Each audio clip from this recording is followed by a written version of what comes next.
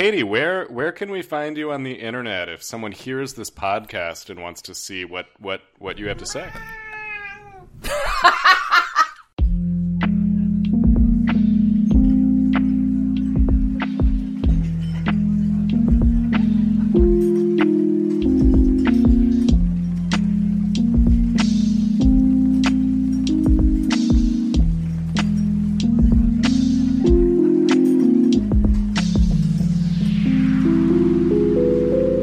On April 21st, 2021, the United States Navy established an elite podcast for the top 1% of its pilots, I mean potential podcasters. Its purpose was to teach the lost art of watching movies at the bar and to ensure that the handful of women and men who graduated were the best movie bar talkers in the world. They succeeded. Today, the fans call it watching movies at the bar. The podcasters call it Top Gun. Woo! Right into see the danger zone. Yeah. All right, you're listening to Watching Movies at the Bar. I'm Thomas Grabinski, and I'm joined, as always, by my wingman, Bethy Squires. And tonight we are incredibly excited to be joined by Katie Walsh, who is a critic for the Tribune News Service and also the LA Times. Katie is someone whose opinions I respect deeply, and I couldn't be more thrilled to be having this conversation. Welcome, Katie. Thomas, that's the nicest thing anyone's ever said. Thank you so much for having me. I'm very excited. I love bars. I love movies. I love thinking about movies in bars and talking about movies in bars. So, I haven't been to a bar in 14 months, I guess. That's the number we're working with now. So this is the next best thing. So when you do go to bars, do you like to go to bars that play movies, or are you more watch movie in designated movie space and then talk about it in the bar? What's your strat? Both. They're different viewing experiences because, obviously if you're going to go have a real cinematic experience, you want to go watch it in the theater and then you go talk about it afterwards. But it's really fun when you're in a bar and you kind of get sucked into the movie, or you're like, what's this? Or you get excited about it and then you kind of stop hanging out and talking with your friends and watching the movie instead. So totally different experiences. Appreciate both as movie going types, I guess you could say. But yeah. And as we've been talking to guests, we're continuing to sort of triangulate what exactly this podcast is and to collect as much data as possible. What kind of movie do you think plays best at a bar, or what do you most gravitate towards? Can be anything. It has to be something, obviously, that works on a visual level. So I, when I was in my 20s, I cocktail waitressed at a restaurant for a while, and we'd always play Charlie Chaplin movies. I think I was always the one putting on the Charlie Chaplin movies and no one appreciated them. And I'd be like, oh, it's beautiful, the child. And, everyone else was just drunk. I'm just the waitress talking about Charlie Chaplin. Wait, I want to derail briefly. Is Chaplin your guy as far as the silent comedians go? Yeah, who are your guys? Who are your guys? In terms of the silent comedians, no, I would say more like Buster Keaton. Okay. Is my guy because he's less problematic. True. Harold Lloyd is my guy. I'm a real Lloyd head. Love Lloyd. Love Lloyd. Got a big old clock. He's going to climb on it and do some funny stuff.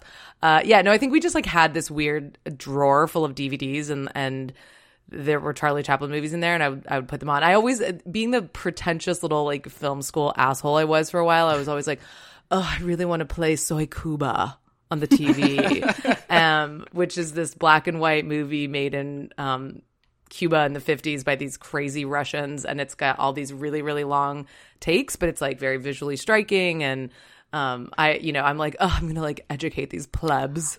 Wait, I think I did see that at a bar once, or at least it not makes all of it, sense. like half of it. Because is Soy Cuba a popular bar pick?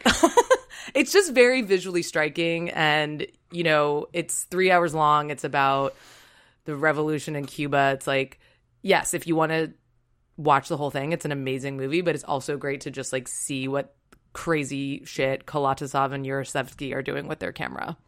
So I recall a lot of pictures of crops. That's a lot of Yeah, there's a really cool shot. Sorry, this is so pretentious. No, this rocks. There's a really cool shot where they start in like the jungle of Cuba, and they're on this canoe, and the camera sort of does like a fake cut where it seems like it's a oneer, but then it goes, well, there's a smash cut, but it goes into a shot that is on the top of a hotel, and it's like there's a beauty pageant, and so there's all these beauty queens walking around a hotel, and then the camera like goes down the hotel, and then it like gets in the pool. I mean, it's a crazy, these guys are all about like doing crazy oneers. So, you know, it's like 60s and 50s beauty queens in Cuba and crazy stuff going on. So it's like a thing that you could watch and you don't necessarily have to listen to it. So I think it's ideal bar movie. And also you can sound really cool and be like, oh, it's so Cuba. So obviously. Katie, I love hearing you talk about this stuff because I think that you are a very sophisticated and analytical person. Oh, but if there's something that I have gleaned reading your Letterboxd reviews and following your writing for various publications is you know how to have a good time at the movies. I feel like if there is fun to be had in a movie, there are writers who will overlook that, but you do not. Thank you for saying that. That is like, I want to have fun at the movies. And I think, you know, being a critic, it's like you watch a lot of movies. Sometimes you get really depressed about the state of the industry because you're like, oh my God, I'm watching all these shitty, horrible movies. Like, that's the thing that I say to a lot of people is like, yes, I love my job. I have a very cool job, but I guarantee you I've watched way more bad movies than you have, like movies that you would never even think of watching, not even fun bad movies. But I still have that, like, every time I start a movie, I like want to love it and I want to have a good time. And I also am very like delighted by crazy bonkers stuff. So like I had fun with Mortal Kombat. You know, it was like I felt like a little kid again.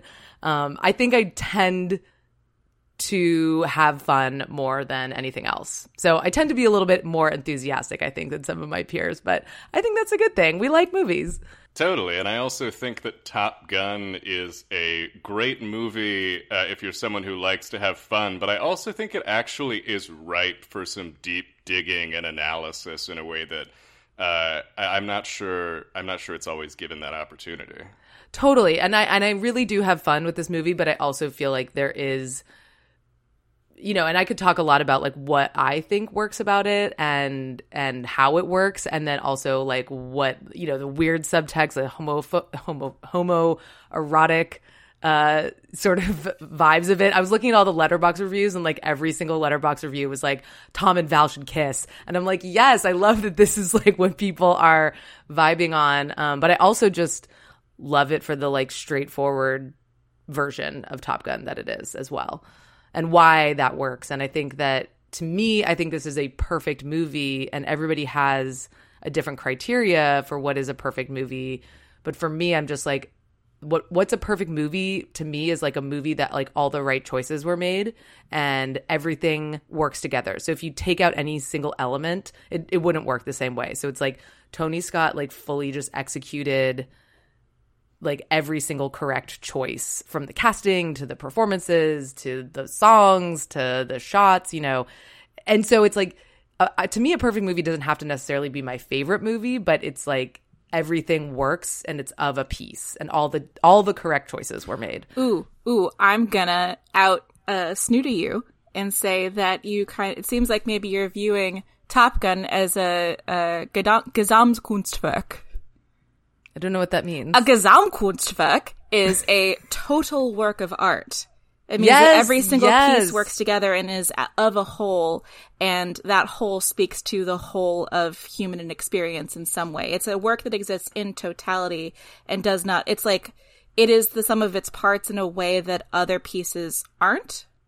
It's exactly what I mean. The Germans always have a word for this. They always have a word for this. You're going to have to text me that later so I can like look it up and write it down. I'm going to have to Google it to make sure I said it and defined it correctly, or this part might get cut. Might. I strongly agree with this, and I don't want to tip my hand too much on my perspective yet, but I think the thing that unlocked Top Gun for me was putting it into conversation with The Hunger. And thinking about what it meant for Tony Scott at this moment in his career, and what sort of esoteric aspects of this much maligned film made their way into this extremely broad work of Navy propaganda. It's a weird fucking movie. But before we get too much into that, Bethy had a great idea, and so I've got to give you credit. But I think that in order for us to immerse ourselves fully, we've all got to have a call sign. Ooh, yeah. And I don't mean to put you on the spot, but this movie gives us, it gives us Maverick, it gives us Goose, Iceman, Merlin. I tonight would like to be Skyhorse, and you don't have to remember that, but that's where my heart is.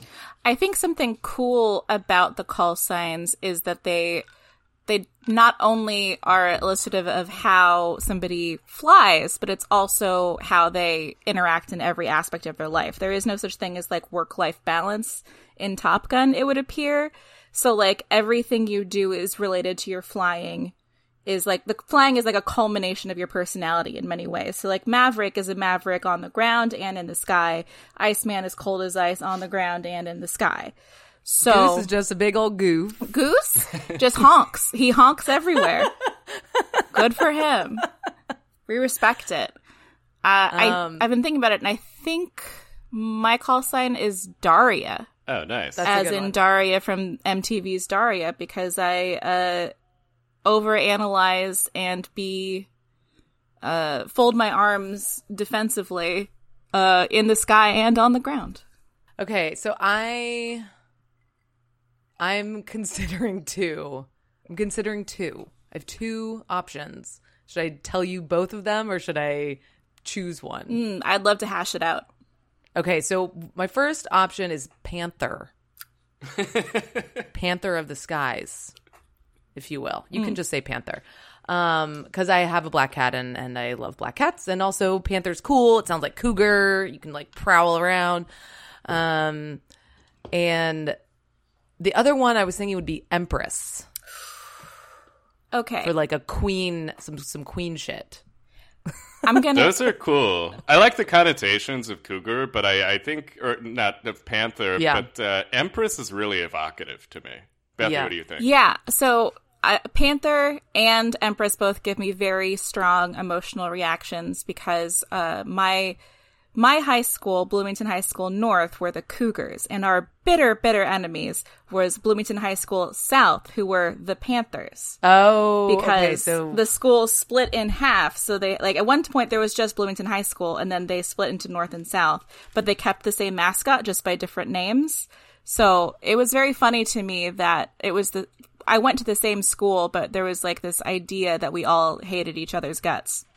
But there was no such actual enmity between people. So you have a bad connotation with Panther. Panthers are my rival school. And so for me, it is on site with a Panther. But I don't begrudge you that. I do think Empress is cool because it makes me think of the tarot card and like the nurturing mother, a person who seems inactive but is actually nurturing life. An Empress card is often pregnant. It's a card that is about understanding life, understanding the nature of time, and understanding that action is not always, like, looking busy is not always actually the most useful thing to do in a situation.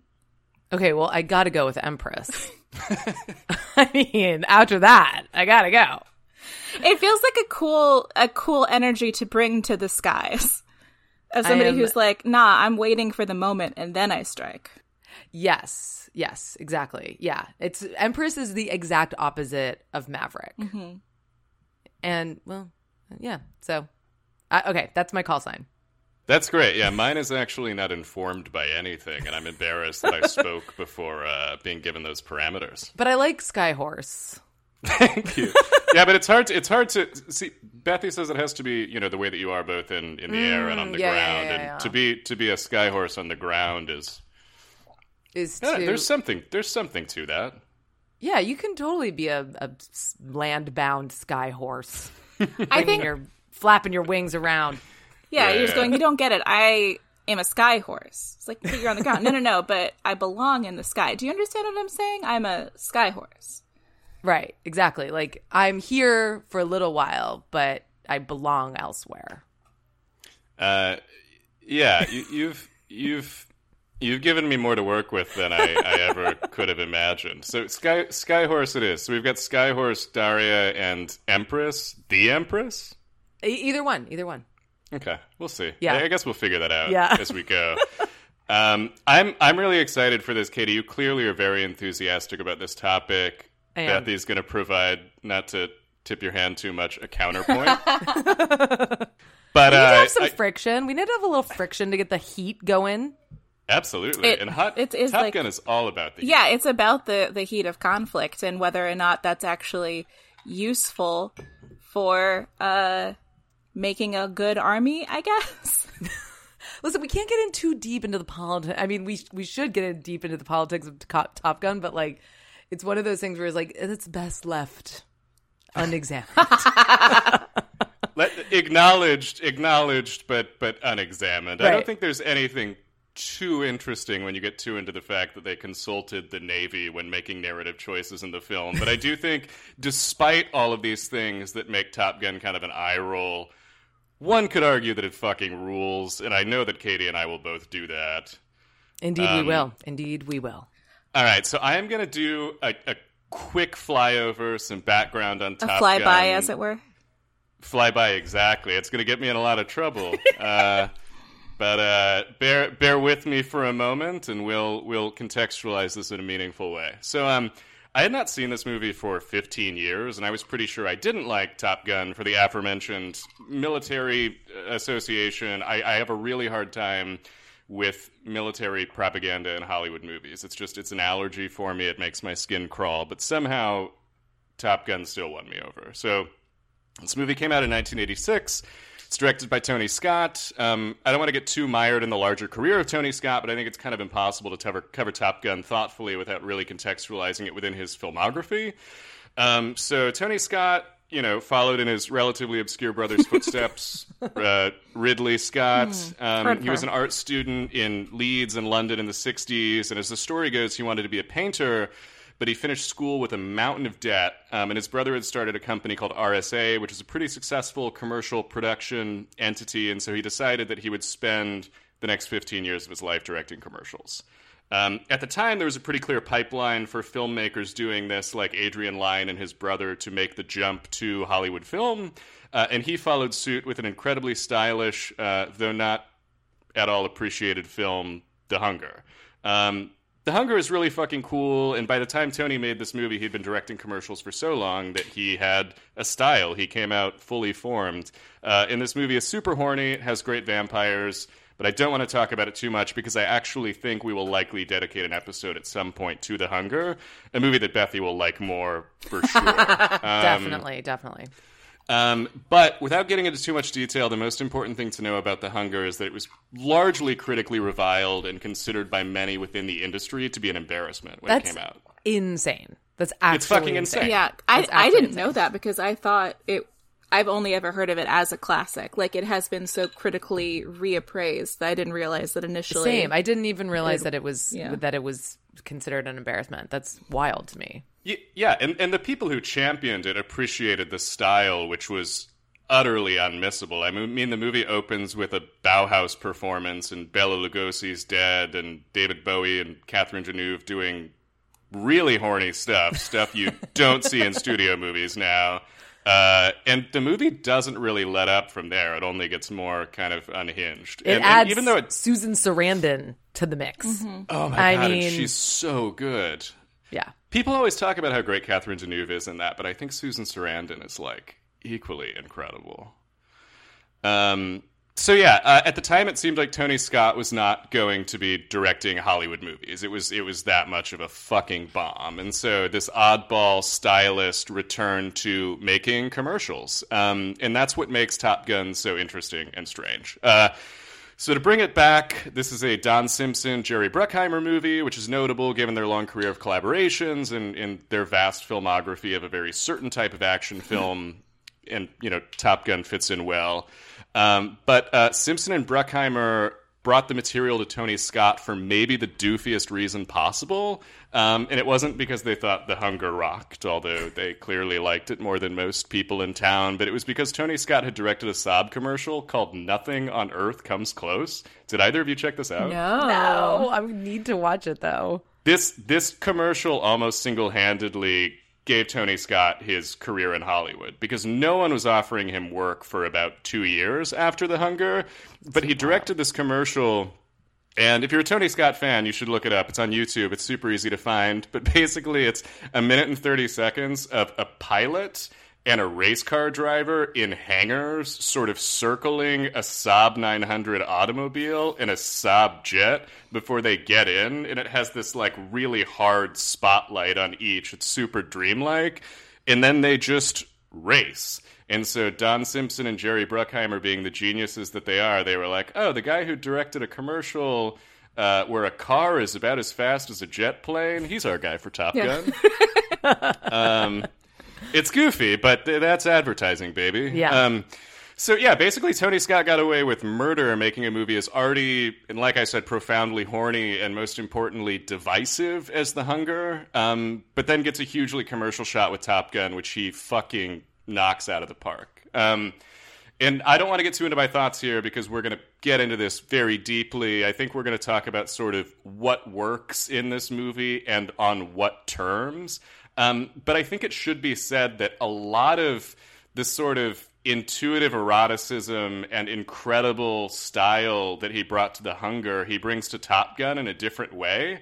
And it really unifies and makes interesting what in the hands of an American director could be really stupid. Oh, totally, yeah. Yeah, that's the background that I want to provide. Let's get into it. Katie, is it putting you too much on the spot to explain what the plot of Top Gun is?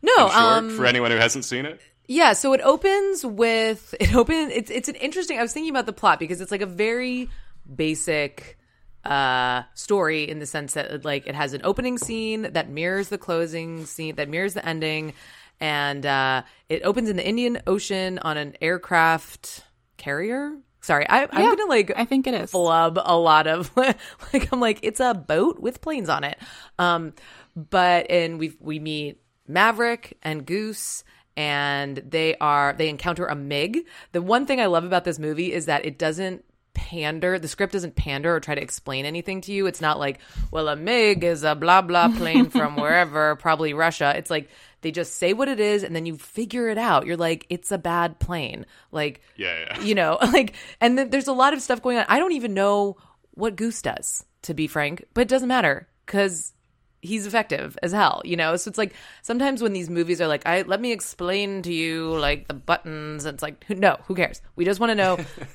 bad plane, good plane. This person wins. This person doesn't win.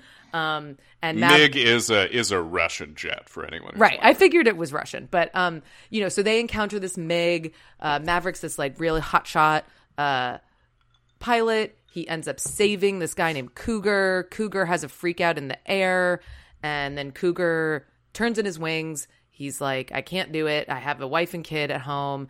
And by him leaving, that opens up a spot for Maverick, played by Tom Cruise, and Goose, played by Anthony Edwards. Big heart eyes for him. Huge heart eyes. And so they go to Miramar in California, I assume, which I think is like probably San Diego or something. So they go to Miramar and they enter Top Gun school. It's like 8 weeks or 5 weeks or something of Top Gun school where they're learning how to be like fighter weapons or whatever it's called. And there they meet their rival, Iceman, and his backseat driver, Slider, and all the other guys. And then they go to a fun little bar. I don't think it's really a bar. It's like some sort of venue. It's kind of a bar. They meet a hot woman named played by Kelly McGillis. Maverick does his little routine, which is to sing "You've Lost That Love and Feeling" at her, which like we need to get into like how you both would react to someone doing that to you. Oh, murder. Not well. It's bad. And then he realizes that this hot older woman who he has a crush on is actually his teacher at the school. She's like an astrophysicist who's obsessed with MIGs. So she keeps like inviting him over for dinner to be like, yeah, I just want to hear about the MIG. Gonna pump him for information, as it were. And the sexual tension between Tom Cruise, arguably at the height of his powers, and Kelly McGillis is like, you can chew on it. It is thick. Berlin's "Take My Breath Away" doesn't hurt either. No, it doesn't. And like, it's so genius that Tony Scott was like, I have 3 songs. I'm going to play them as many times as possible. Oh my God, it's the best. But then it turns you into this like Pavlov's dog, where you hear the like da-na-na-na-na, and you're like, yes, they're gonna get it on. Get it on right now. So Maverick's trying to get the trophy at the end. Iceman says he's the best pilot. They're doing a bunch of things. He's acting all crazy. His confidence is rising. And then something bad happens. There's some sort of accident where they, get into a spin. They eject from the plane. They land in the water. Goose dies. Really sad. Really, really sad. And so then Maverick is working through his grief, and he wants to leave. He ends up graduating. They go back to the Indian Ocean. They fight a MiG again. And this time he's like, I've worked through all my trauma. My daddy issues are okay. I didn't kill my best friend. And he like learns all the lessons that he learned in his fighter school, and he saves the day from the bad MiGs, and he saves Iceman. And then everybody gets out of the planes and they're like, woo! And there's like a really long scene where they're just like cheering, and that's really fun. And that is Top Gun. Did I get everything? Yes. Thank you so much. That was very good. And all of the things that you missed we'll talk about over the next hour. Yes, exactly. Before we get fully into it, I'm so sorry. It's very hot in my house, and I'm already out of my drink. So I'm going to top Go up. get it. Oh, I can just start my argument for the opposing counsel, I guess. Sure. Sure. Sure. I guess I had a slightly different view of the plot because I feel like it's more a story about a pretty boy whose his one fatal flaw is that he's too good at flying. He's so good at flying that it makes his life hard somehow. Like, he's so good at flying that he gets yelled at for helping his friend Cougar back down to the ground, and because of that experience, he gets sent to Top Gun, where he's so good at flying that everybody's mad at him, and he gets into these rivalries for being too good at his job. And then he's so good at flying that he flies so good that it causes his plane to spin out and kill his friend. But don't worry, that's not his fault. Maverick has no flaws. So he is cleared of all charges, and is so good at flying that it causes him to undo any PTSD or dad issues, because even his dad was so good at flying that he died. And it's just about this guy who is so good at flying that he gets laid, can get away with maybe murder, unclear, and can make cute kissy faces. I think it's made abundantly clear that he's not responsible for Goose's death. I understand that's what the Navy ruled, but I don't understand how he flew into the jet wash. Like, he couldn't see the jet wash. I think it is grayer than the film wants it to be, but I also think that him saddling himself with that trauma would help no one, so I'm fine with letting it be fine that he was exonerated. I'll allow it. So, like, in your description of the plot, like, that's not true. Like, I don't think anything that you say is, like, not true. It's just, like, a totally different, like, outlook, obviously, on what happens. I did rewind the Goose death scene, and, like, Goose is going, go, go, go, go, go. Mm-hmm. And then my understanding is that, I don't know, like, they eject, and then Goose, like, hits the glass thing. Yeah. Yeah. His body collides when he ejects. It's really gnarly. It's like a big thunk. But like when I was rewatching it, I like didn't quite follow like all of the different actions that were happening, and then I had to rewind it and watch it. But like, yeah, I mean, you know, like obviously Iceman calls him dangerous multiple times. I don't think he's not dangerous, but I think, yeah, I mean, you're supposed to like that he is a maverick. You know, you're supposed to like that he's, you know, takes risks and that he's like, you know, that he gets away with it. But I think what works for me about this movie and that I think would not, like, if when I was talking about the choices that were made, this movie doesn't work without Goose at all, because otherwise Maverick is just an asshole. And right. You have to have someone as likable as Goose who likes him for us to like access Maverick, right? So that's why I'm saying, like, if you don't have, like, obviously, you know, Bruckheimer and Simpson, I don't know the development of this film at all, but, you know, you have someone like Tom Cruise who is just stupidly hot and charismatic in this movie. Like, it is a nuclear weapon of piercing eyes. And that's what I'm getting. That's why I am sort of drawn into this. And like, I love Tom Cruise. He is probably a psychotic person who is not even like, who is definitively high up in a dangerous cult. Like, that is just a fact. But he is my favorite movie star. And him in the 80s is like so great. And I think this is just this one movie where you're like Tony Scott just like hones it into this weapon to like murder everyone's, you know, hearts or, you know, groins, whatever you want to call, with like how hot and great he is. Because it's not even just that he's hot, because he's hot, but he's not like the hottest guy you've ever seen. He's, you know, he's Tom Cruise, but he's very good looking. But it's like his charisma that works, his presence on screen. He's supposed to be incredibly charming. And I think that is honestly where I can 100% recognize the artistry of the film, the Gesamtkunstwerk of it all, that it is a perfect piece, but all of it rests on one finding Tom Cruise charming / hot. And right. I don't and can't. And I think for me, it's like, it's just a reaction formation that's possible that my hostility towards this film is being so unhorny for Tom Cruise. I can't, I just, if somebody likes themselves more than they like me, that's going to be a no. It doesn't help that I'm like a 5 on the Kinsey scale. So like, there's like a pretty high bar for dudes to clear, but a confident dude is never going to get it. I need a beta. It's my thing. My ideal man is Philip J. Fry from Futurama. I'm looking for a puppy more than I'm looking for a dude to slam.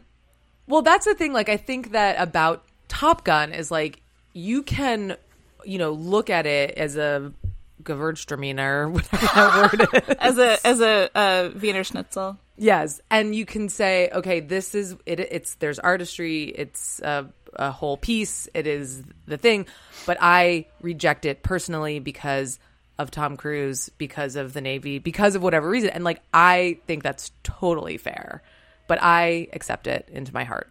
Bethy, here's where I'm coming from, and the caveat I will also issue. I texted Bethy the other morning when we were talking about Top Gun a bit, and I said, Bethy, I have to tell you that my most problematic take is that I, like Katie, love Tom Cruise. I find few people to be more electric on screen. I think that he embodies in every way movie stardom, in a way that is compelling, and to me, particularly because there are fewer and fewer people even in that orbit as time passes. So I love Tom Cruise. I also will say that yes, he is involved in a really terrible cult and probably has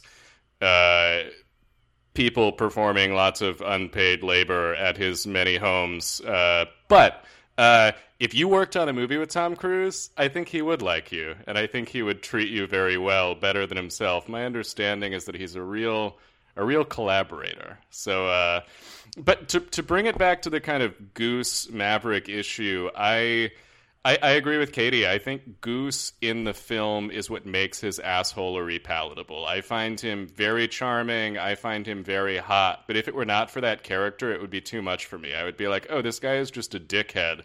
But the fact that he is looked upon with such affection by his dear friend, that is really sweet to me. And it makes me think a little bit about the Sonmi stuff in Cloud Atlas and her sort of unifying quality of what it is to be a human, which is to be sort of seen and perceived by others in the way that just becomes a part of yourself. I think the way that Maverick is seen by Goose is really beautiful and tempers any annoyance that I might have.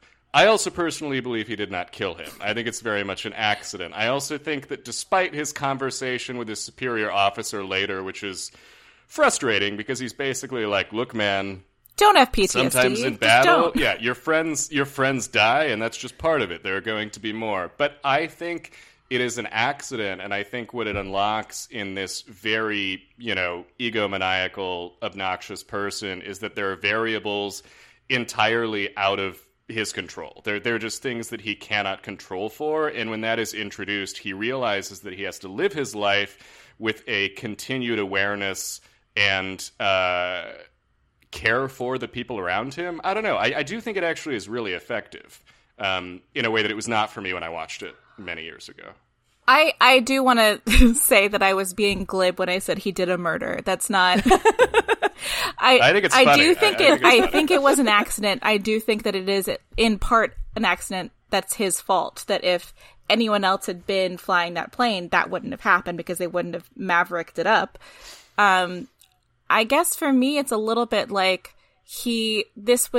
this could have been a moment for character development, and that he has that conversation with his superior that's like, nah, just keep being you. Like that the military industrial complex almost like prevents him from actually self-actualizing and figuring out how to interact with the world as a person and not as the main character of Top Gun. But then like his superior's like, no, you're the main character in Top Gun. You go do that. Yeah, I think that's just like what the movie is. Yeah. Like I totally get what you're saying, but I'm also just like, yeah, but then we don't get the part at the end where everyone's like, yeah, woo, yeah, you did it. We love everything. It's like at a certain point, like I just accept being manipulated by cinema and I like it and I let it happen to me. I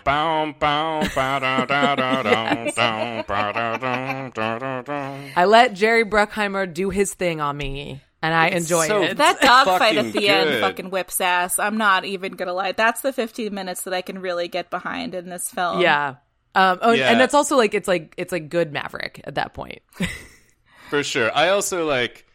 I know we're going straight to the end of the movie. We're going to talk about lots of stuff, but when Iceman has his really iconic line, when he tells Maverick he can be his wingman any day, I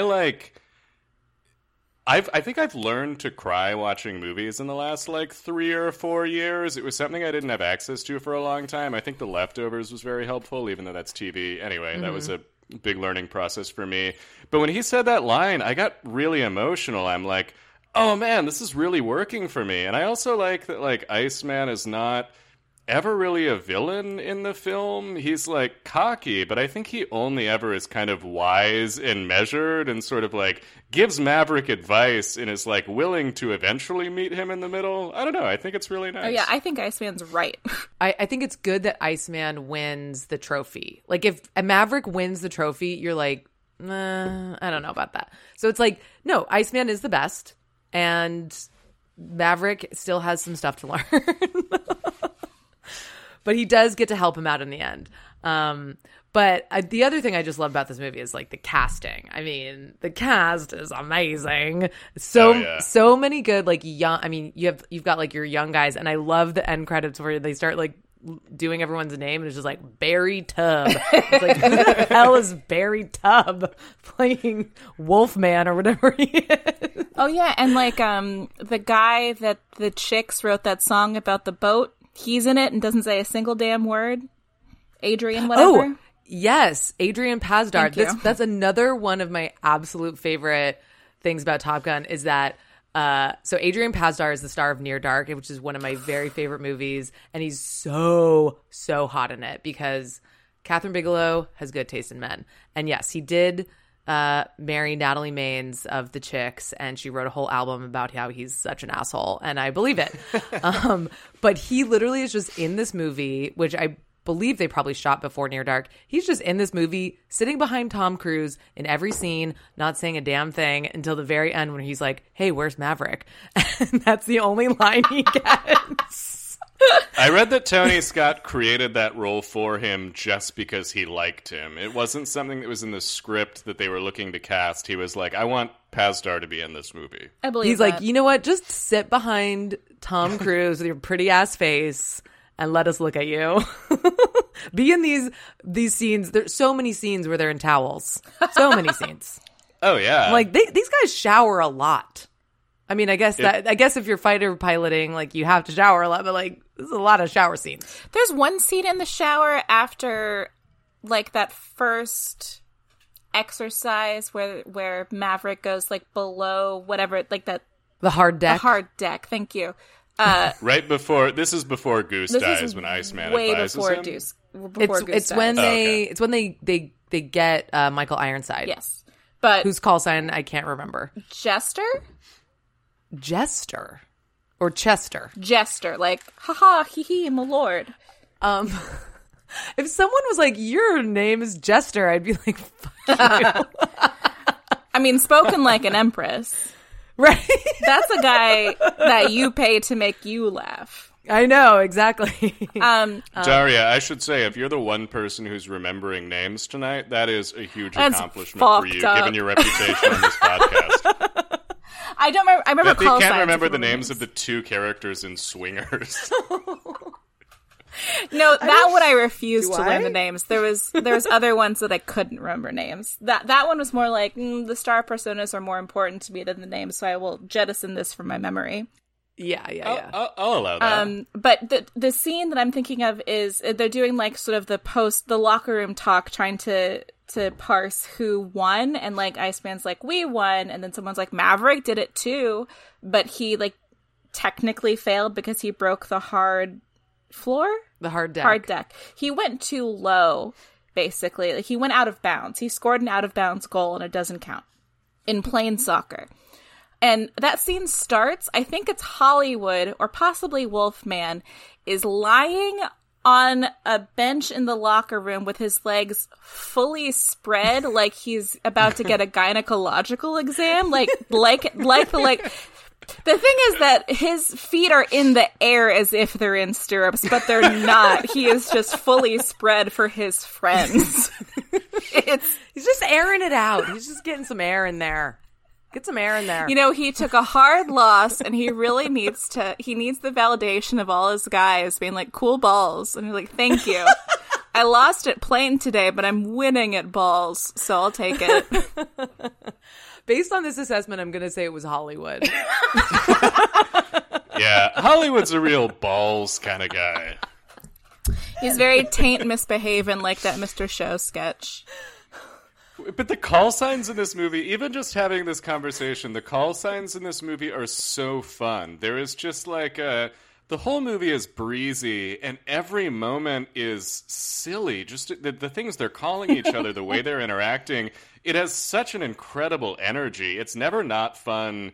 It was never not fun for me watching Top Gun. I came into this thinking I didn't like it, and when I was done watching it, I was like, I think I'm probably going to watch this movie again soon. It's just such a compulsively watchable movie for me. It is compulsively watchable, and what really draws me into the movie is the performance of, I think his name is James Tolkien.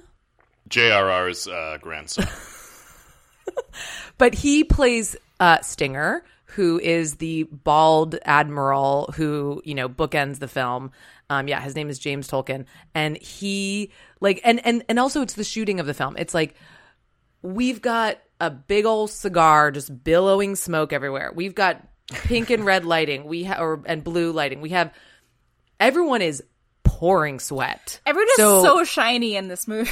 Everyone's, I love it. And I love it. The first dogfight, and and he's just like stressing out, like screaming things at the one guy with the sunglasses on who's pouring sweat, and Maverick's doing his thing, and all this stuff is happening. And it's like, but like everything, there's busyness in the frame, and you know that this comes from, you know, Tony Scott, like being an artist and a painter, and he knows how to compose things and to make them interesting, and probably also from being a commercial director too. But like, you know, it's like you have blinds, you have shadows, you have all these textural moments happening, all these color moments happening, and then you just have like really great character actors like screaming stuff. And I'm just like, I love it. I just love it. And then he calls them in and they get yelled at, and it's great. And they're trying to like repress themselves from being super excited about going to Top Gun. And you're just like, I'm so excited for them.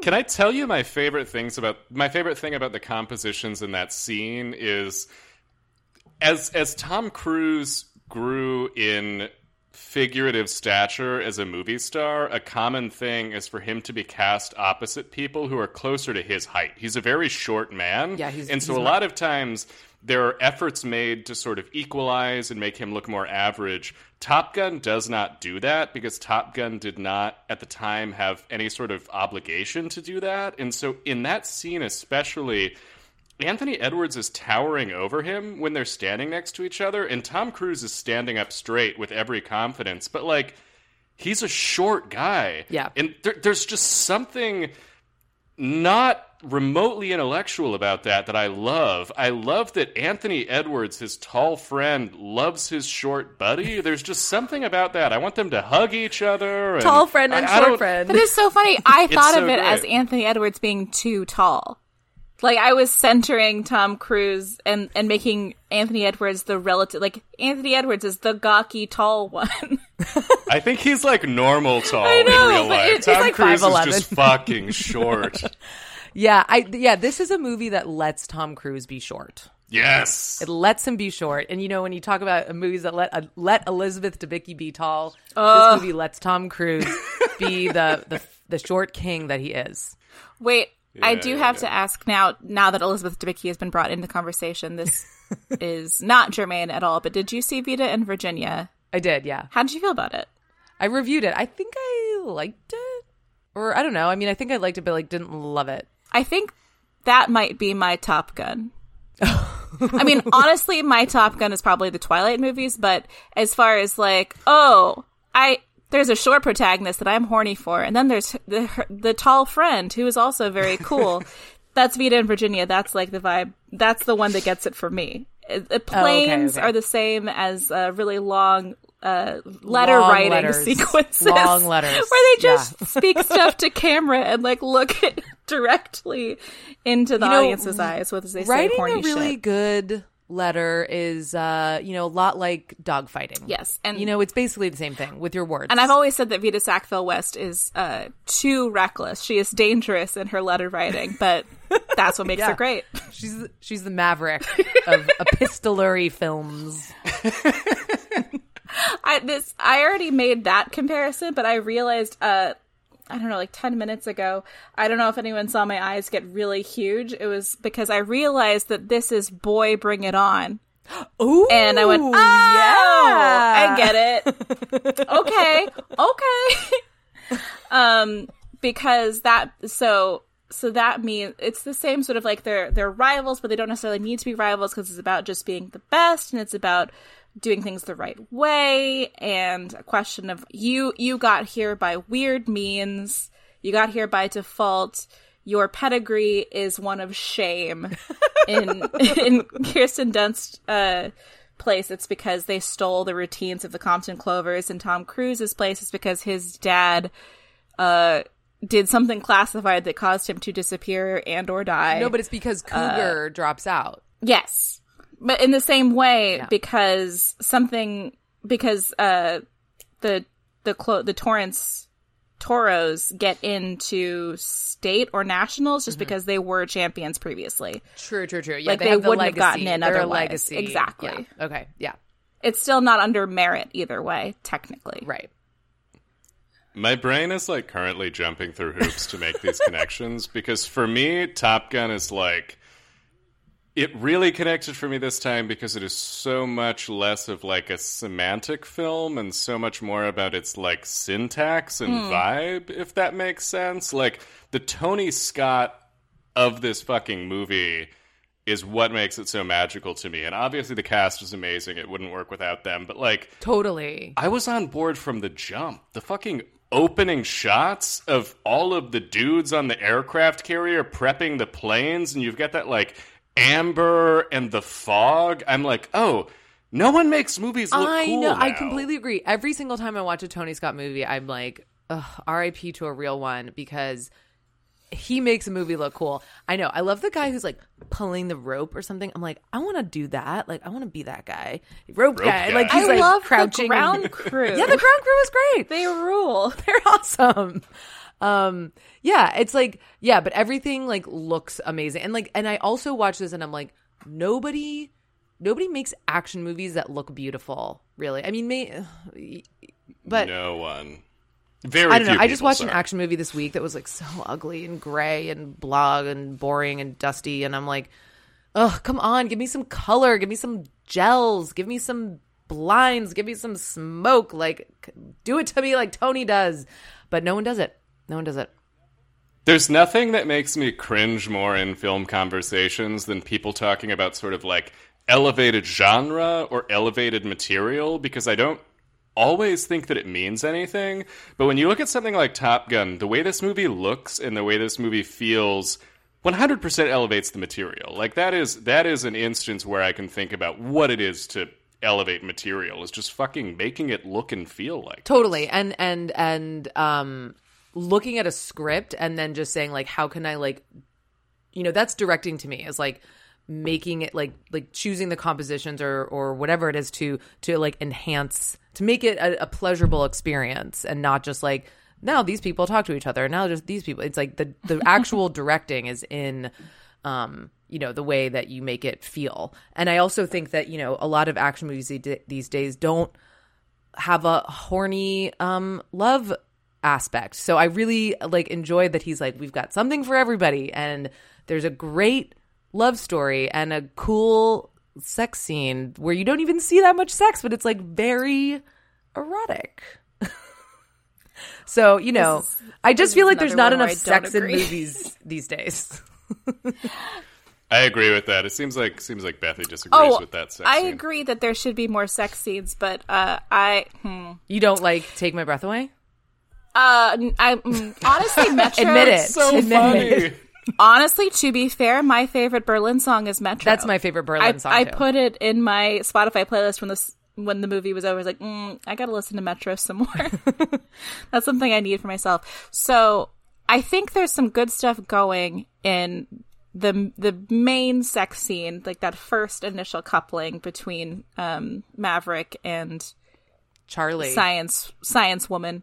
Charlie. I'm back to myself. I'm back in my zone of not knowing anyone's name. Of Charlie, This is Daria as we Maverick know her. and Charlie. But they do the most egregious faux lesbian porn tongues Yeah, that I've seen there's a lot outside of faux tonguing. lesbian porn. Yeah, it's a lot of tonguing. This is for the audience. I don't know how many porn connoisseurs we have in the audience, but there's this thing. My mom. Yeah. Thomas's mom. Sorry, Sorry, Mom. Mom. Turn this off. There's this thing in allegedly lesbian sex scenes that are made for a straight audience, where it's two heterosexual women doing this at each other, or just two women who could have whatever, just not into it in this moment, where rather than actually kiss, they just go blah, blah, blah, blah, blah, blah, blah, on each other's face.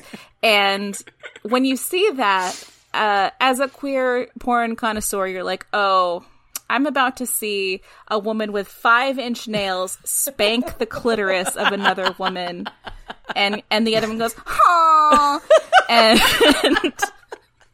that was the vibe I got from the sex scene in Top Gun, was faux lesbian porn. And you're not, once again, like Bethy, you're not wrong. Nothing is wrong. It's like, it's just it's a reframing, if you will. And it makes me think. And and also I was watching that sex scene being like, wow, this is like very hot and sexy, but also I bet it was a nightmare to film, and I'm sure they were not having fun at all. And there is a lot of like they're just sort of like mashing their tongues together in silhouette, which is a new way for kissing that I hadn't tried before. It's a new style we should look into.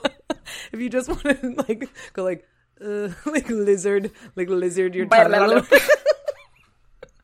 Oh my god! Hey, this is something to think about. We're entering the summer of love in this near post-pandemic era. There are new ways to kiss. Find out how you kiss. I mean, I'm you don't know. I'm gonna explore some new ways. It's been we all are. It's been a long year, my friends. But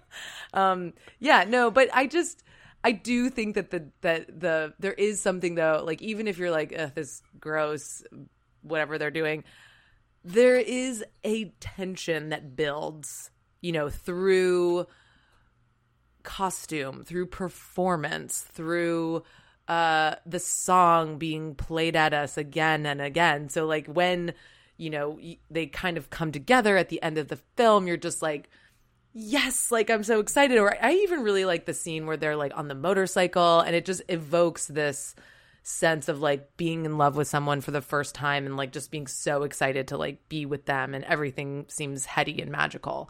But maybe I'm just like way more susceptible to these machinations.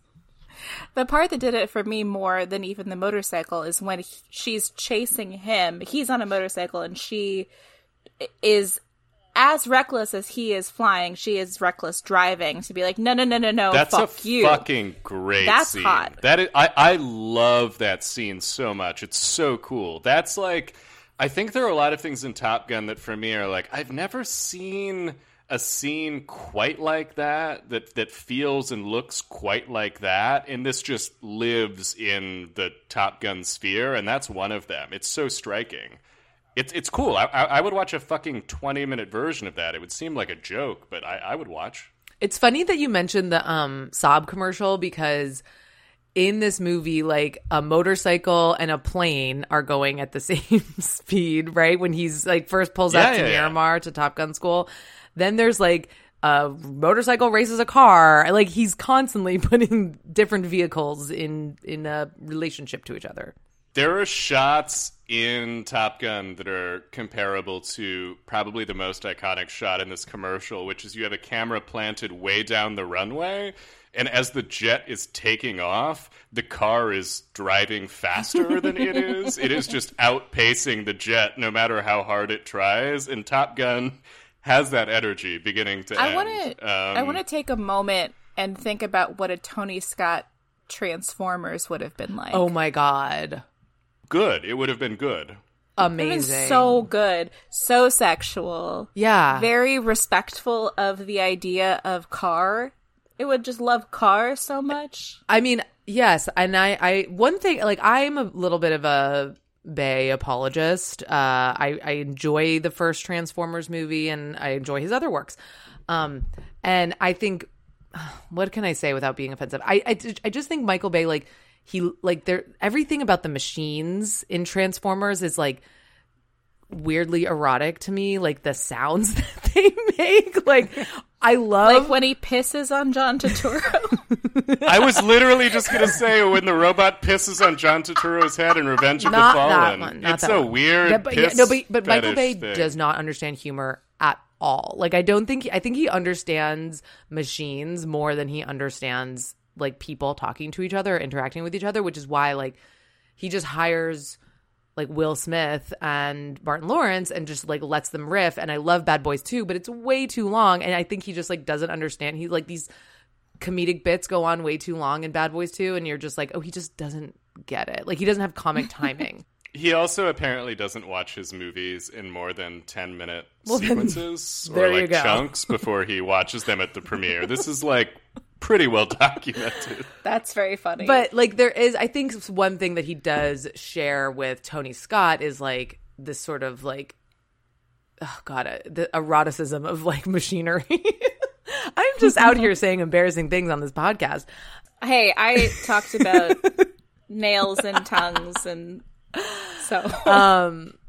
But I do think that, like, you know, perhaps a Tony Scott Transformers would have like a cool, sexy older woman love interest rather than Megan Fox. Even though we stan Megan, we love her, we wish her the best. We do. She was held down, and now she's flying, and that rocks. Mm-hmm. I think Michael Bay has some incredible skills. I think there are things he does really well. I think Tony Scott does human beings better than Michael Bay does. Absolutely. As a rule, but I'm in the same zone. I actually am a pretty recent Tony Scott convert. Like, I had seen True Romance. That was a movie I loved when I was in high school, but I was not versed in his filmography, but I think there is something very interesting about the way that he makes very commercial movies with, I'm going to sound like an asshole, but there is this kind of painterly tendency to the way that he makes movies. I think the Tony Scott who wanted to be a canvas artist is eminently visible in a lot of these movies, even when they're kind of silly and huge. I don't know. I think you're totally dead on about the painterly aspect. And I do think that he does do people better. I mean, like, I was just thinking about Unstoppable. Mm-hmm. So good. So good. There's something that Tony Scott does in this movie with dress whites. With, like, the Navy pilots' dress whites, both in the bar scene and in the graduation scene. That, as we're talking about, it is painterly. It is this field of white where each one is different, and it's so cool. And everybody's skin tone looks great, and it's something that I don't think a lot of people could pull off because people not in the biz. White is hard. Like, to do just pure white looks shitty most of the time on film, and the fact that dress whites look cool and crisp, but then also, like, the one black pilot also is perfectly lit is incredible.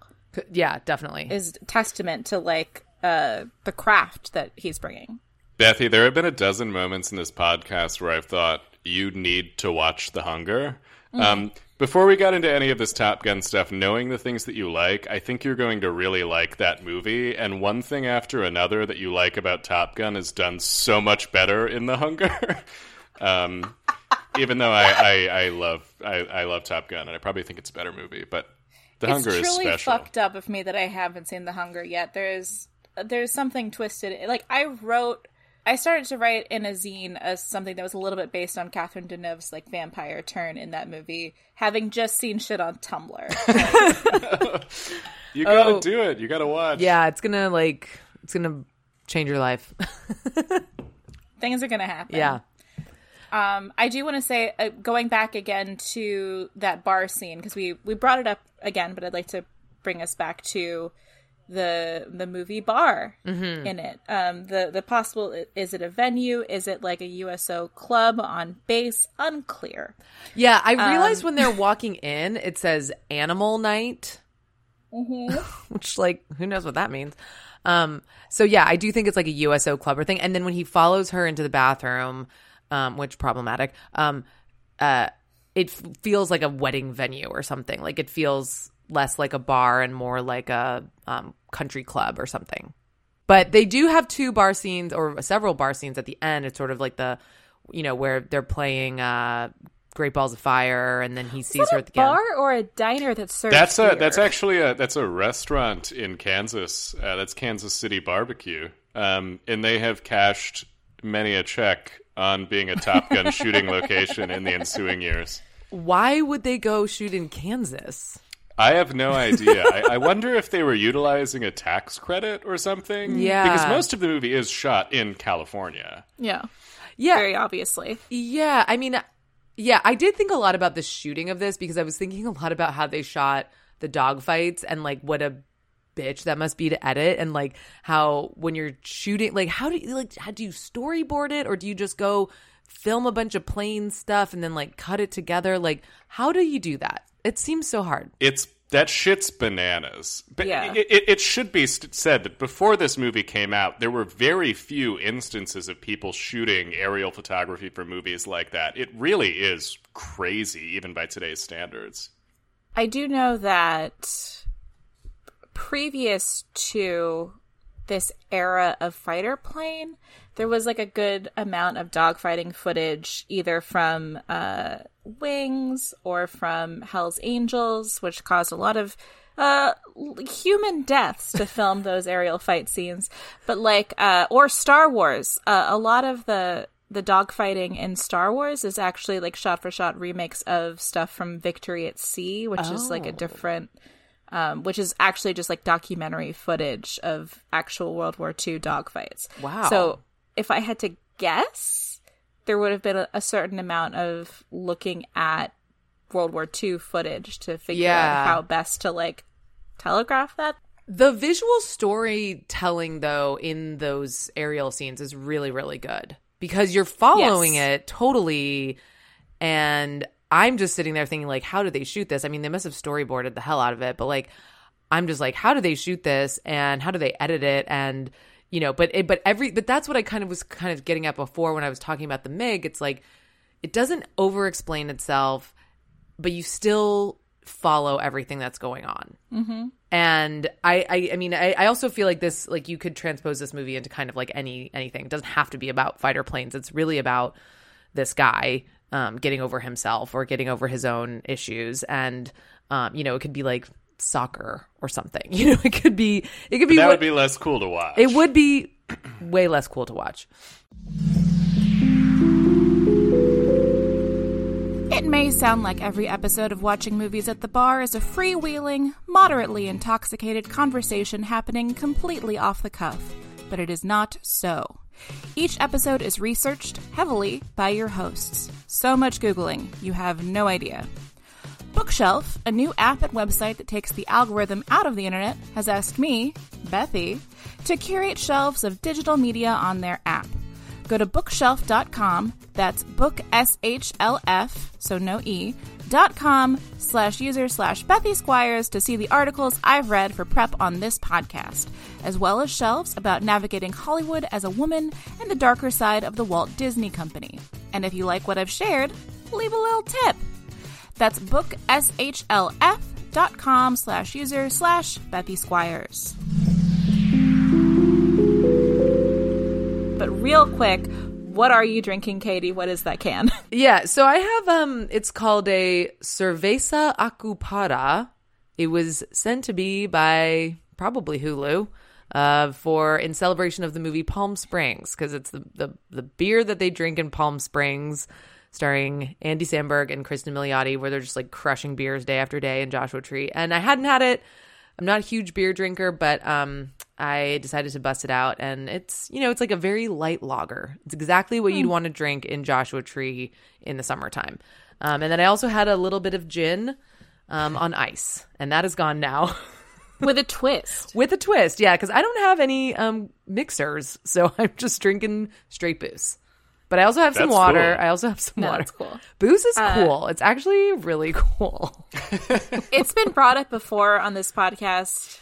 Booze has been brought up before on this podcast? No, but specifically that Bethy has specific weird needs to be validated by masculine power structures related to booze, and one of those is to be low with mixers and chasers and to just appreciate the raw, like being raw dogged by the alcohol. Yeah. Oh no. Yeah. That was me, and I think the I'm trying to think of the time in my life I was most raw dogged by the alcohol, and I think it was in college. I went to college in Iowa, and there was a vodka that you could get in $12 handles called Hawkeye. Wow. And as a relatively untrained consumer of hard liquor, we would just drink it straight and thought it was cool, but it tasted like fucking acetone. Like it was, Yeah. It was not for human consumption, and we were doing it anyway. So I don't drink Hawkeye anymore, but that The words you used, Bethy, that's where it took me. Where your words took me was any time that I've had Jägermeister, and like I've only ever had Jägermeister like after 2 a.m. And every time I've had Jägermeister, I've woken up drunk. So I try to avoid it. But like the reason I only have it after 2 a.m. is because like I never think it's a good idea unless I'm already very drunk. And then I'm like, let's have Jaeger. That's why. I know, it's horrible. So yeah, that was the time that I got raw dogged by alcohol. The multiple times. Sorry, if you don't know me, you might not know that I am very much not a bro, but I actually do like the way Jägermeister tastes. And I've only had it like once. Top Gun and Jägermeister. Are you sure you're not a bro? I don't know. I mean, I could be tipping bro. Maybe I'm doing a heel turn into full bro. Bethy, you don't know what you signed up for with this podcast. But the last time I had Jägermeister was maybe like 4 years ago. But I worked on this movie Brigsby Bear, and my friend from high school was in town, and at the Arclight bar, he, for whatever reason, decided to buy a round of Jägermeister shots for myself and everyone who came to see the movie with us. And so, like, my friend Andrew Woods recently posted this as like an RIP Arclight, but he's like, yeah, I had Jaeger for some reason at the Arclight, and I don't remember why. And I was like, oh, that was my buddy Alex, and we for some reason pounded those before seeing this movie. And you were like, this is delicious.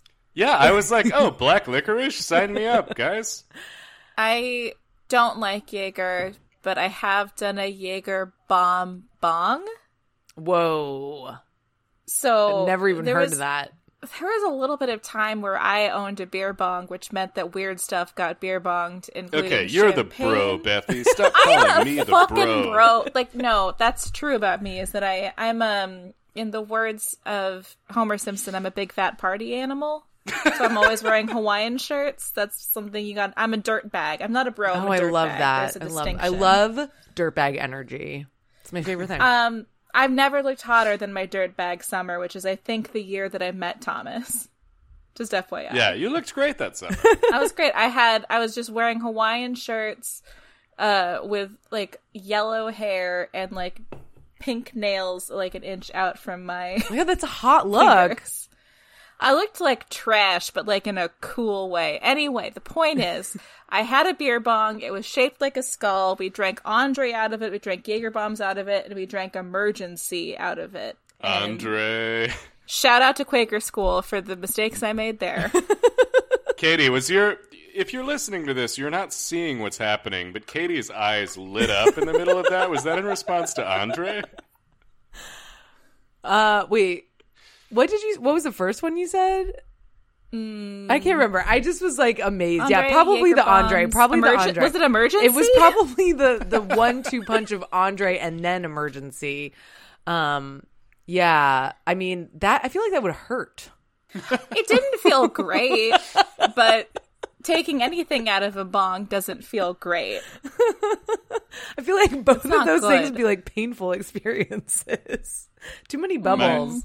My only real Andre memory is that in college I was in I think what sounded probably like a 90s emo band. We were called Comic Sans, and I'm sorry, Colin, for peeking like that. Jesus Christ. And anytime we played a show, I made it my gimmick as a fourth-year student to drink a whole bottle of Andre, and our sets were like 15 minutes. Amazing. So then you're just really like stupid. fucked up for the rest of the night. Yeah. Yeah, I mean, I was an idiot. I really associate Andre with college. I mean, that's probably the most only times I drank it. I still haven't outgrown my Andre phase by any stretch of the imagination. But in college, there was a thing. Have I talked about Mamonkeys yet on the podcast, Thomas? No, but I'm ready for it. Okay. So you know how a mimosa is orange juice and champagne? Yes. And a brass monkey is orange juice and 40 I had ounce those a lot. malt liquor. I had those a lot. So, cut out the middleman. I never had a monkey. You never had a brass monkey? Wait. No. That funky monkey? Okay, so No, but literally, it's not too late for me. the Beastie Boys like rap about it. They're like, drink to the 40, then you fill it up. Like, there's some, and obviously their famed single Brass Monkey. That funky monkey. Yeah.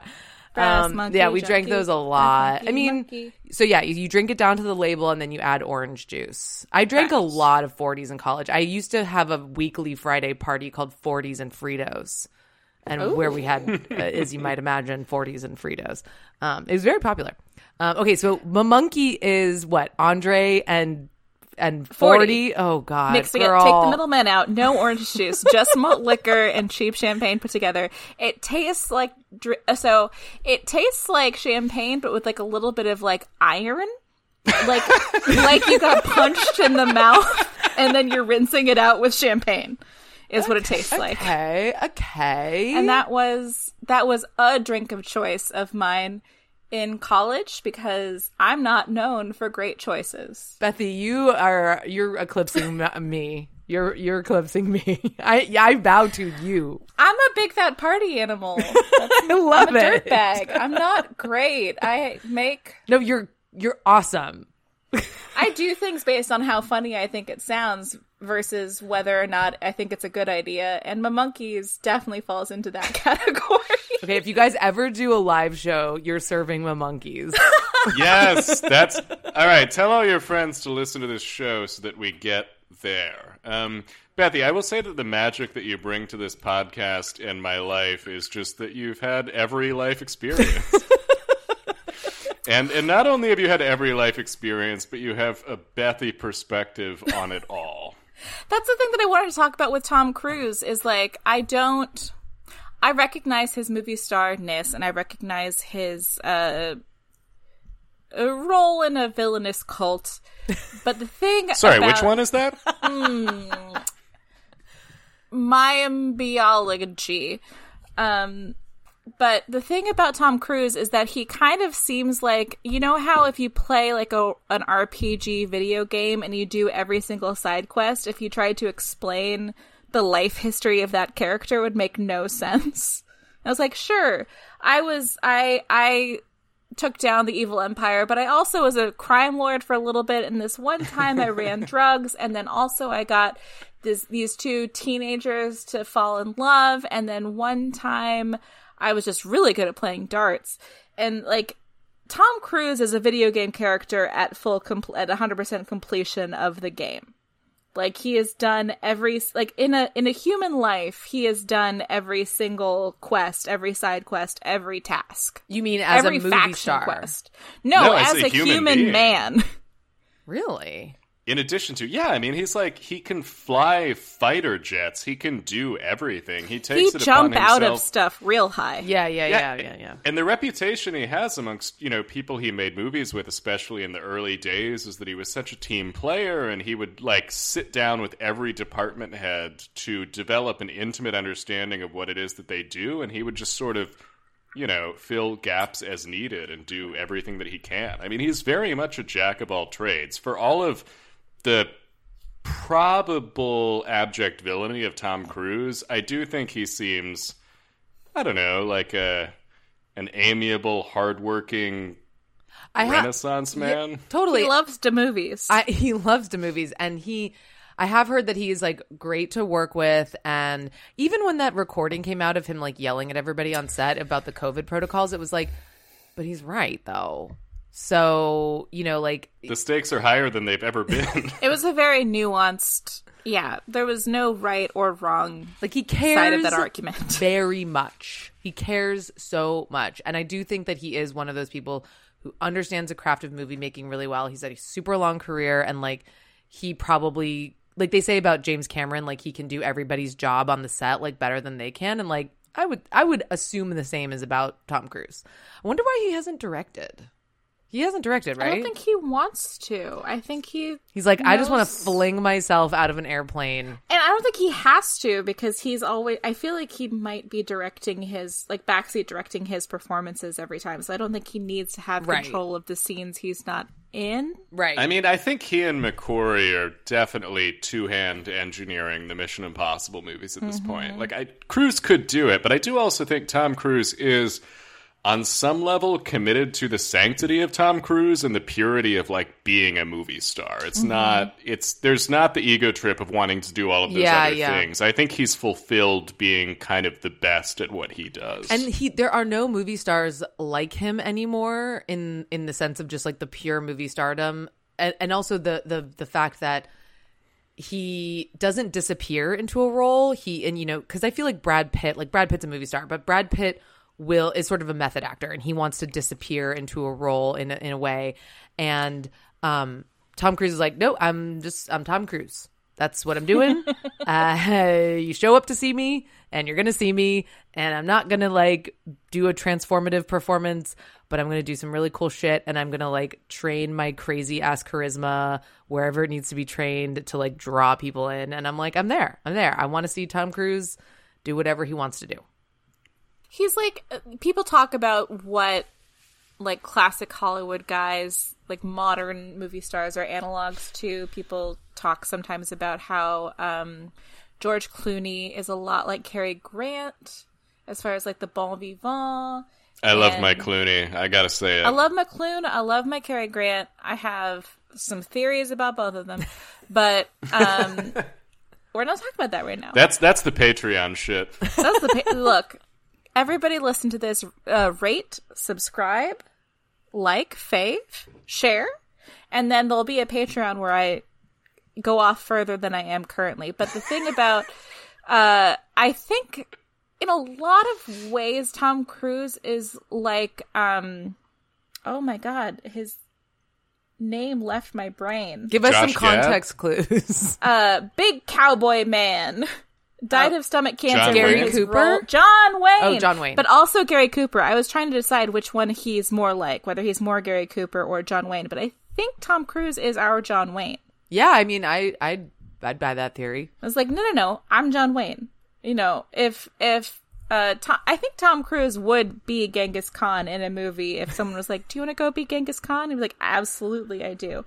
And he was in The Last Samurai. Thank you. Yeah, he was in The Last Samurai. I saw that movie in the theater during a snowstorm. Hell yeah. Yeah, no, and it's like you're going to a John Wayne movie, and you're going to a Tom Cruise movie. Like a couple years ago, I saw The Mummy, bad movie, but I was like, I'm super excited to see a Tom Cruise movie. Like I just still get excited about that stuff. And yeah, bad movie, but I still was like getting ready for my Tom Cruise fix. That's the only time I've seen Tom Cruise in a movie where it was not enough to elevate the experience past the threshold of enjoyment. I did not like The Mummy, but any other time I've seen Tom Cruise in a movie, I've left feeling like I had a good time. Yeah. I don't know if I do feel like he was not set up for success to be in The Mummy, because the thing about Universal movies is they are not necessarily star vehicles. Like Boris Karloff was The Mummy, and that was like a big deal, but not because like Carl Laemmle wanted him to be a big deal. It was Bethy, are you casting doubt on the viability of Universal's Dark Universe? Oh, I'm absolutely not. And in fact, I wish it had worked out. And if they would just give me the keys, I feel like I could figure it out and steer it right on home. But I do think that it becomes a double-hander that it doesn't need to be. Because there's the IP and the Tom Cruise, right. And which one is actually going to win out for supremacy? Like, am I going to see a Mummy movie or a Tom Cruise movie? That is a very good point. I also think that like that movie asks him to do some like humor, which I think Brendan Fraser can pull off, but Tom Cruise can't. And I don't think Tom Cruise can do comedy. I mean, can you think of him doing comedy? Like Tropic Thunder. Yeah, Tropic Thunder. His role, he's kind of funny. But like he's always committed to the bit, and I think that's like why, not the bit, but he's always like even the unintentionally funny parts of Top Gun, like the homoerotic moments, like he's like playing it totally straight faced. Totally. Yeah, his enterprise is earnest. Almost any time he's made a movie, he believes it fully. I don't think he's aware of a way that it could be interpreted as funny. Totally. Absolutely. I mean, like, and there are things now, I mean, in that when people watch it now, they're like, like the vibes between Iceman and Maverick. I mean, the volleyball game, if you want to. We got to talk about the volleyball game. Matthew wants to talk about the volleyball game. Well, I do think people will get very mad at us if we don't talk about the volleyball game, because that's, I think, when it comes up in a bar. When I've brought up Top Gun in a bar, people have been like, the volleyball game. And I'm like, yes, by all means. Very sweaty. Great God, job. I love the volleyball game. I also love that they let noted short king Tom Cruise spike the volleyball. Oh, yeah. Yeah. I mean, I guess there's only 2 people, so like someone's got to do it. But I'm like, put Anthony Edwards up by the net, guys. Like, he's the tall one. The thing that most flipped my lid on this viewing of the volleyball game is that Tom Cruise is shirtless in jeans for it. As if he's Christian Grey in his fuck jeans. From 50 Shades of Grey. I love it. I actually got in trouble with my landlord last night when I was watching this movie because I got the volleyball out of the rec closet and I whipped my shirt off and I jumped up and did a spike, kind of like a traditional volleyball spike, and I shattered the window. So I have to move out. That's amazing. You were wearing very tight jeans, I hope. Yeah, I was wearing a Levi's brand tight jean. Good. Thank you for a vintage fit. Thank you for the authenticity. Yeah. I mean, it is so incongruous, I think, is the thing. Is like, but there are a lot of like things in this movie. Like I said, it doesn't over explain. Like there are certain scenes. It's like you don't need to know where they're going to or from. That just all we need to know is that they're in the elevator together and they have this very sexy moment. Like. We don't need to know why they're playing volleyball. They just are playing volleyball. It's like, what's happening here? Why am I suddenly getting, being assaulted in my eyes by Rick Rossovich posing? He's the actor who plays Slider. I do think that's some of the magic of Top Gun, though, is that it doesn't ask those questions. Exactly. It doesn't have to over-explain why someone's playing volleyball, why someone's in an elevator shirtless with a towel over their shoulder. It is just purely what it is. And I think all of those moments comprise a whole that is fucking electric. Like, in the opening sequence of the movie, I don't think I've ever felt more like a boy than when Maverick is doing his shit with the MiG and he inverts his plane and flies over the top of the MiG, and they're just kind of a mirrored reflection of one another, and he flips them the bird. I was just like, I had this big stupid smile on my face, and like, I guess we know why he does that, because he's an ego guy and he loves to sort of sign off at the end of every skirmish, but this movie got me in whatever the boy things are in my body. Yeah, I mean, it got me in my boy things, too. And I don't even have those, but... There's something so beautiful about different movies getting different people in the boy things. Because they didn't get Bethy's boy things. My boy things weren't got, but my boy things were got by swingers. So, like, nobody's right. Nobody is unboyed. And I love that I'm equating not being a boy and being right. Like, that's a mistake on my part, but whatever. It's understandable. Yeah, I also just think, like, what I love also about this movie is, like, the pace of the dialogue. Like, I think so much when I watch a movie and I'm like, this feels off or weird. I can't pinpoint why. It's, like, the pace. And I feel like Tony Scott just is like, okay, everyone talk as fast as possible and, like, we will just... go as fast as possible. Like, I love so much. This is a really random thing. Tim Robbins plays Merlin, and he's riding in the back seat. And in the last scene with Maverick, he's the Rio. I googled it. What's the Rio? I don't know anything that happens in this movie. Goose and Merlin and Slider are Rios, which is like comms almost. They're like their job is to like figure out where other people are, where they are, the radar information. I don't know what the I thought I was like, they're like a navigator. Essentially, they're somewhere between a Sulu and an Uhura in Star Trek parlance. Does that help? Yeah. But he just doesn't stop talking. And in all those flight scenes, like, they're just talking constantly. And like when Maverick's having his freak out moment, like, Tim Robbins is just going like, Maverick, come on now, get yourself together, blah, blah, blah. Like he is just like like I just imagine him like in an ADR booth, just like ripping off these one-liners, like blah, blah, blah, we're doing this, we're doing that, we're doing blah, blah, blah. And like I appreciate the sort of like density of the film in the sense that like the dialogue is layered, the pace is fast, the compositions are like visually, you know, stacked with like a lot of things going on. So like I think that's what gets me about this movie is like you're getting the score, you're getting the songs, you're getting the performances. It's like it just like sort of washes over me, and I just feel very delighted by that.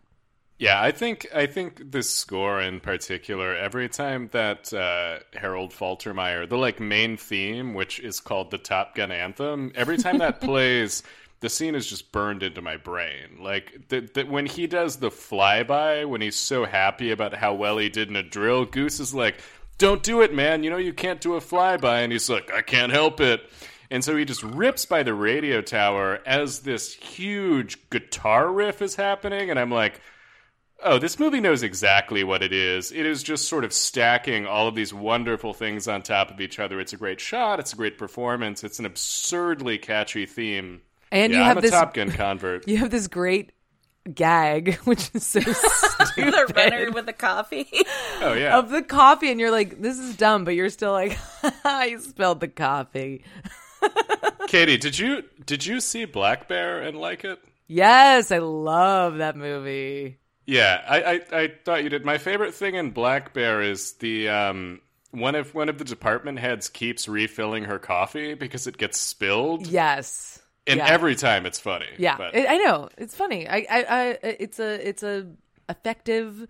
That's the thing that I think I like to. The word that I like to use a lot about like movies where I'm just like, I know what they're doing, but I'm still enjoying it. It's like, it's effective. It just works. And like, even that dumb gag, and there's like a really silly thing where he's in the office after he buzzes the tower, and he's like, I want butts.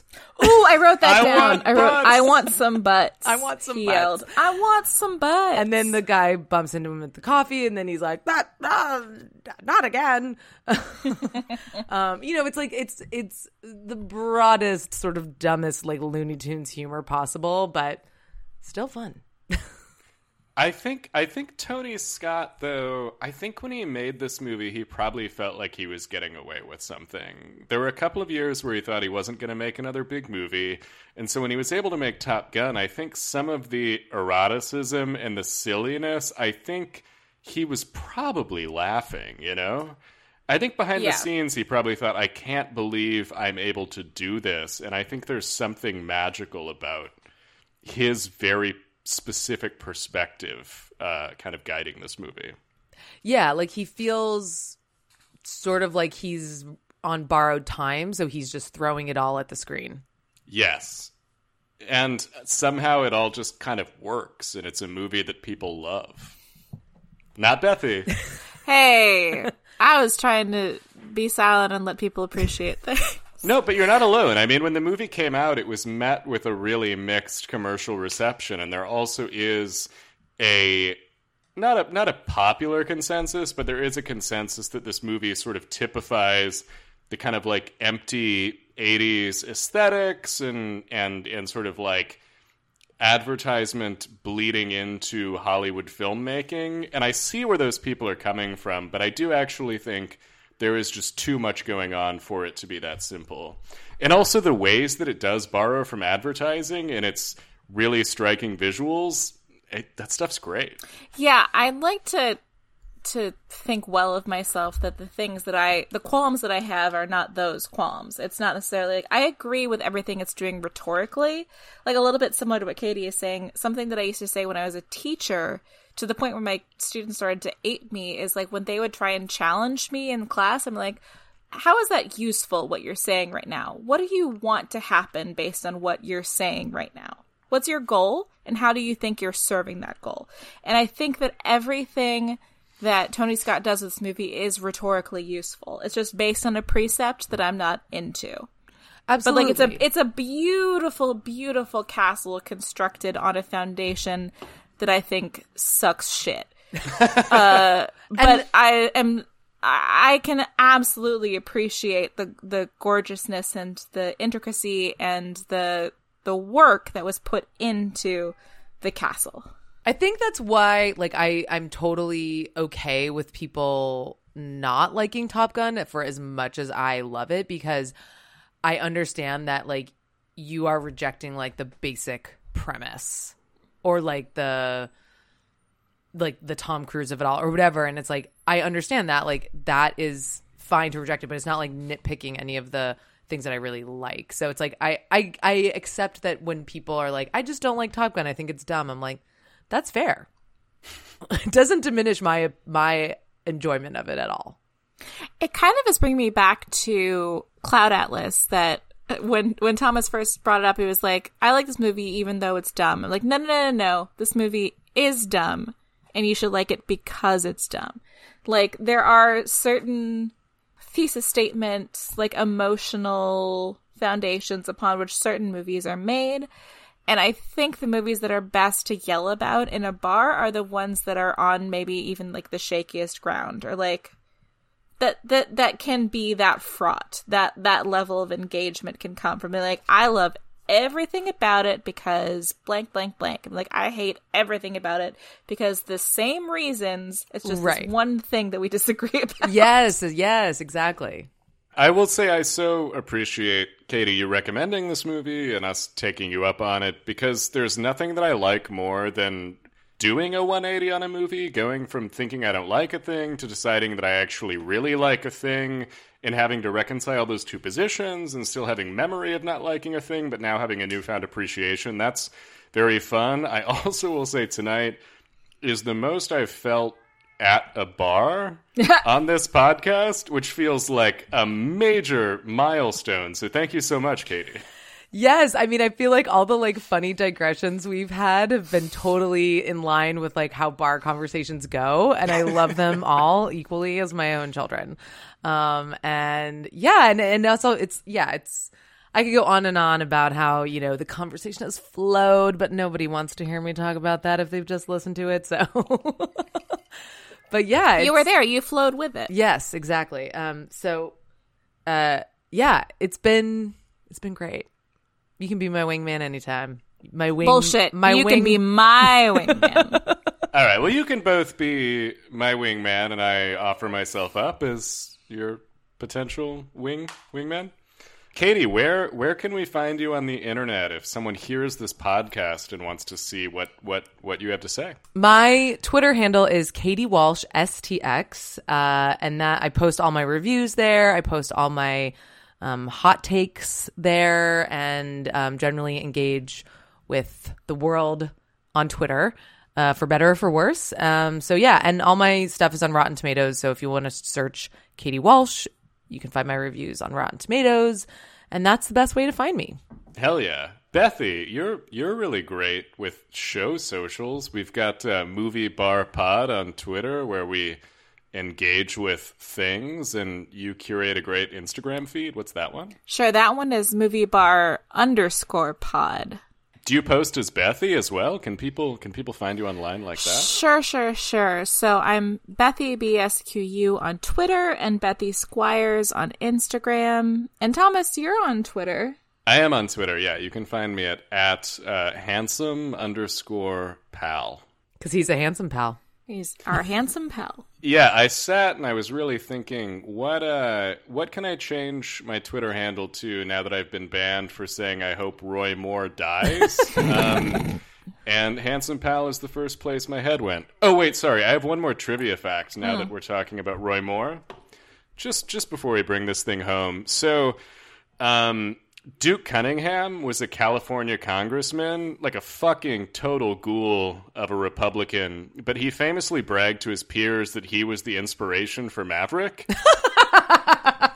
which is really funny. It is a name that sounds like it's from Top Gun. That's fair. And when this reached the producers of the film, they very firmly refuted the claim. Which is fucking funny. It's like the kid on the playground who's bragging to all of his friends that he beat his older brother's ass, but doesn't realize that his older brother is standing right behind him. So thanks, Duke. That's quite the claim. I do have to say, I have a friend from college who has a son named Maverick. So people are doing that now. People are doing that. Name your kid your call sign. There was no inspiration for Maverick, but Maverick can inspire. Yes, he can. This was not so Bethy. Oh, I'm inspired, just not in the way perhaps Maverick wished. Someone name your child Goose. Challenge. Goose. The real king of Top Gun. Goose. This is a podcast about child rearing tips. Thanks for listening.